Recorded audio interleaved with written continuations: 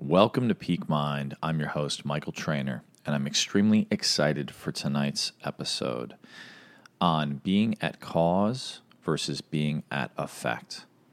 So right now, as I record this podcast, we're amidst the coronavirus pandemic, which has caused all of us collectively to be at effect.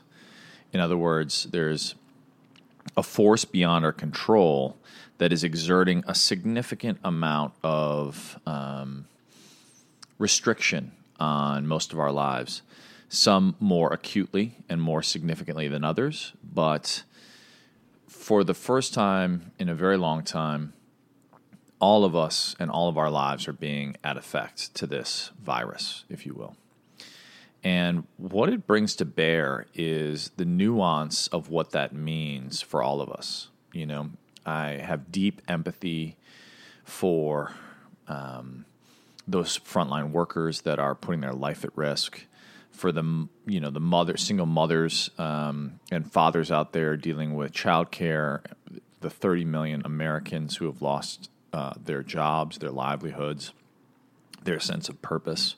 I actually think the ancillary risks of depression and suicide and just listlessness are potentially going to be more deadly than the disease, quote unquote, itself. And so what it brings to mind is I think that we all have the opportunity not necessarily to control the disease or a virus, but we do have control over how we respond. In other words, we are all, to a degree, at effect, but we can decide amidst that to be at cause in how we show up within that context. And I think that's going to be one of the great differentiators. Are you using this time to, Tiger King and chill, which... No judgment. I watched Tiger King. I've definitely not been perfect myself. But I think there's also an opportunity to double down on the book that you've always wanted to write. Do you use this as an opportunity to totally let yourself go or to rise up in the challenge and get fitter than you've ever been in your life? There's a variety of ways to look at this. And I think it is pushing and calling forward our great need for resilience and the possibilities that come to bear when we are challenged.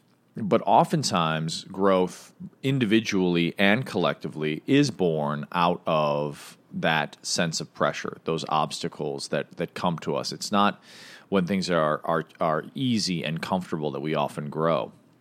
And so I think, this is my personal belief is that there's kind of a great Gaian intelligence, and this is not to make light of anyone's suffering. I just think that there's so many inputs right now that are putting pressure on our collective life support system in the form of nature. And my thinking is, in part, we're being sort of warned. And what we are seeing is there's a great reset, with far fewer cars being driven. We're seeing, holes in the ozone patching up. We're seeing dolphins swimming in the Venice canals. We're seeing, whales, having much needed rest from, boat traffic and sonar.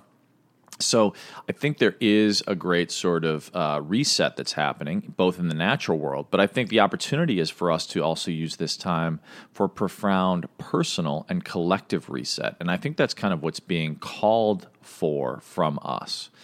And if we don't heed those warnings, if we try to go back to quote-unquote business as usual, I think we'll have missed a profound opportunity to utilize this time.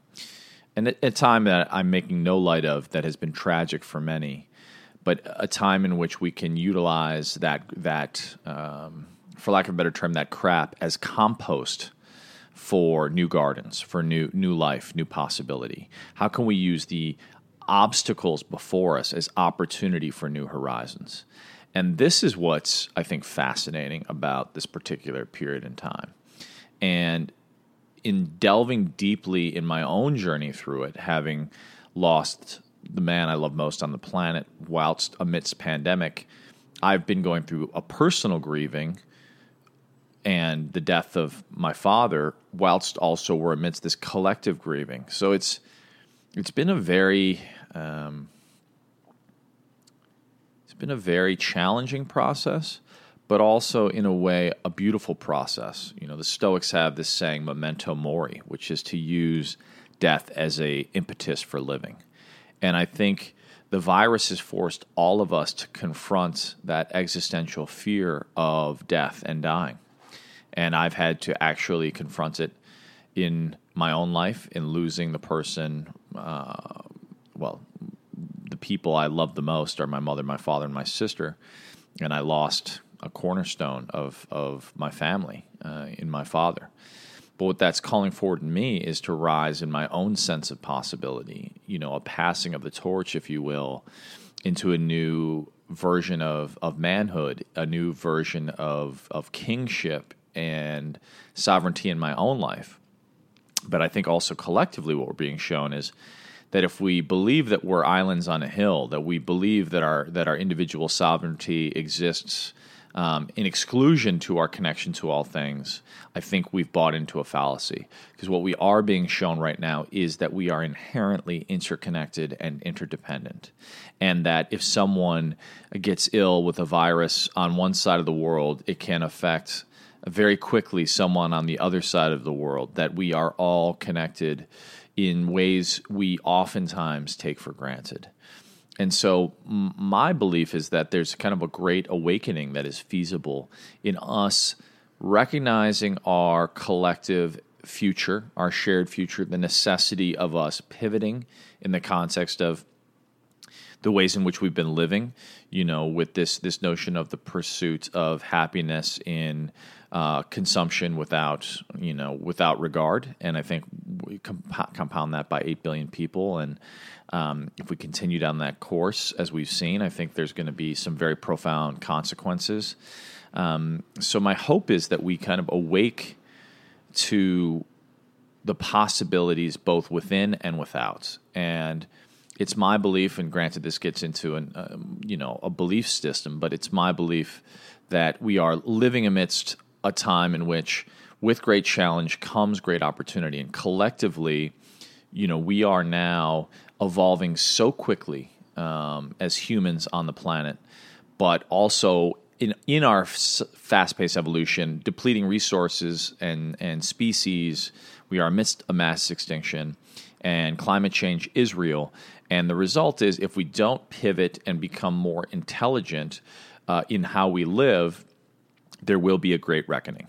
And I believe that with any challenge comes a commensurate opportunity, this sort of cosmological tension, which exists that allows life to flourish, right? In the solar system itself, the Earth exists in dynamic tension with the sun, and that unique tension has enabled life as we know it to flourish as it has. The hawk and the rabbit, in a more microcosmic view. The hawk has evolved because of its relationship to the rabbit. The hawk has evolved more keen eyesight. It is more adroit and cunning in its way of flight. The rabbit has evolved a speed and dexterity as a result of that tension that exists in that predator-prey context. And I think with any tension, there exists an opportunity for growth, for profound growth. There also exists, I think, if we don't heed the opportunity within that tension, an opportunity for demise and decline. So I bring it back to this notion of being at cause and being at effect. I think there's certain things in certain times, and we are living amidst one now, where we are at effect collectively. And the question is, how will you rise up to be at cause in your life? Some things we cannot control. Many things, if not most things, we cannot control. But we can control our own lives. We can control how we respond to that which is presented to us, to the challenges that lie before us. And in that response, there is profound freedom. I'm reminded of Viktor Frankl, who wrote Man's Search for Meaning.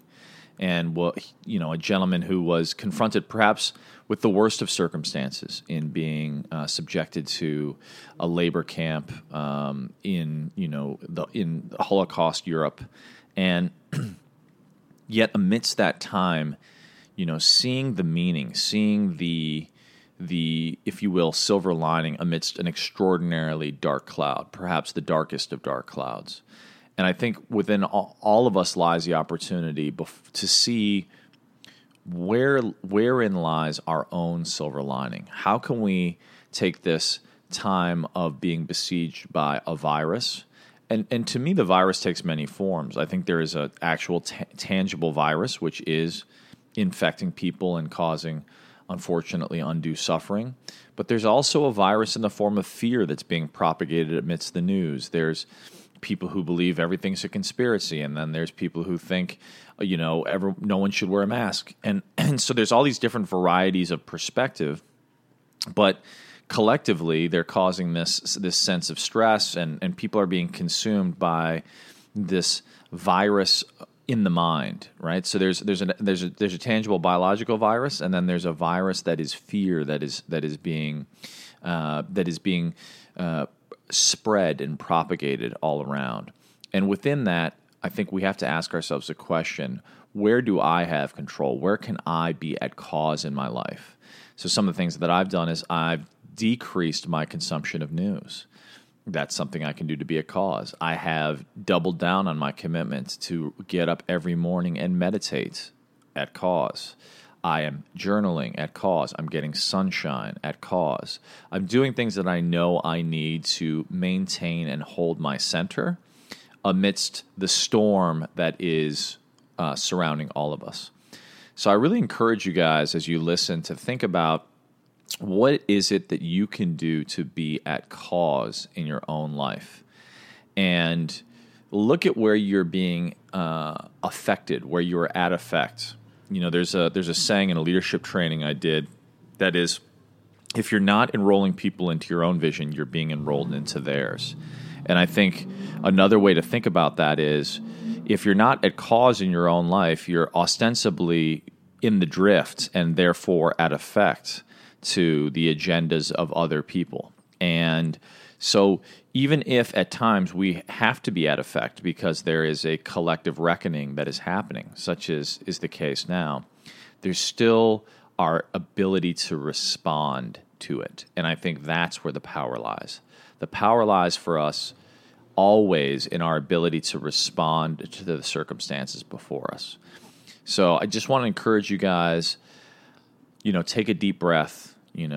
With any great challenge, 10 deep breaths go a long way, and find your breath, find your center, and really consider, what are the ways in which I'm at effect right now, and how can I be at cause in my life, so that I can turn these obstacles into profound opportunities. Because I think those that really thrive in life are folks who aren't necessarily at effect to the storms before them, but always find ways to dance in the rain. So I hope you find a way to dance in the rain. I'm sending you guys so much love. I'm so grateful for this community.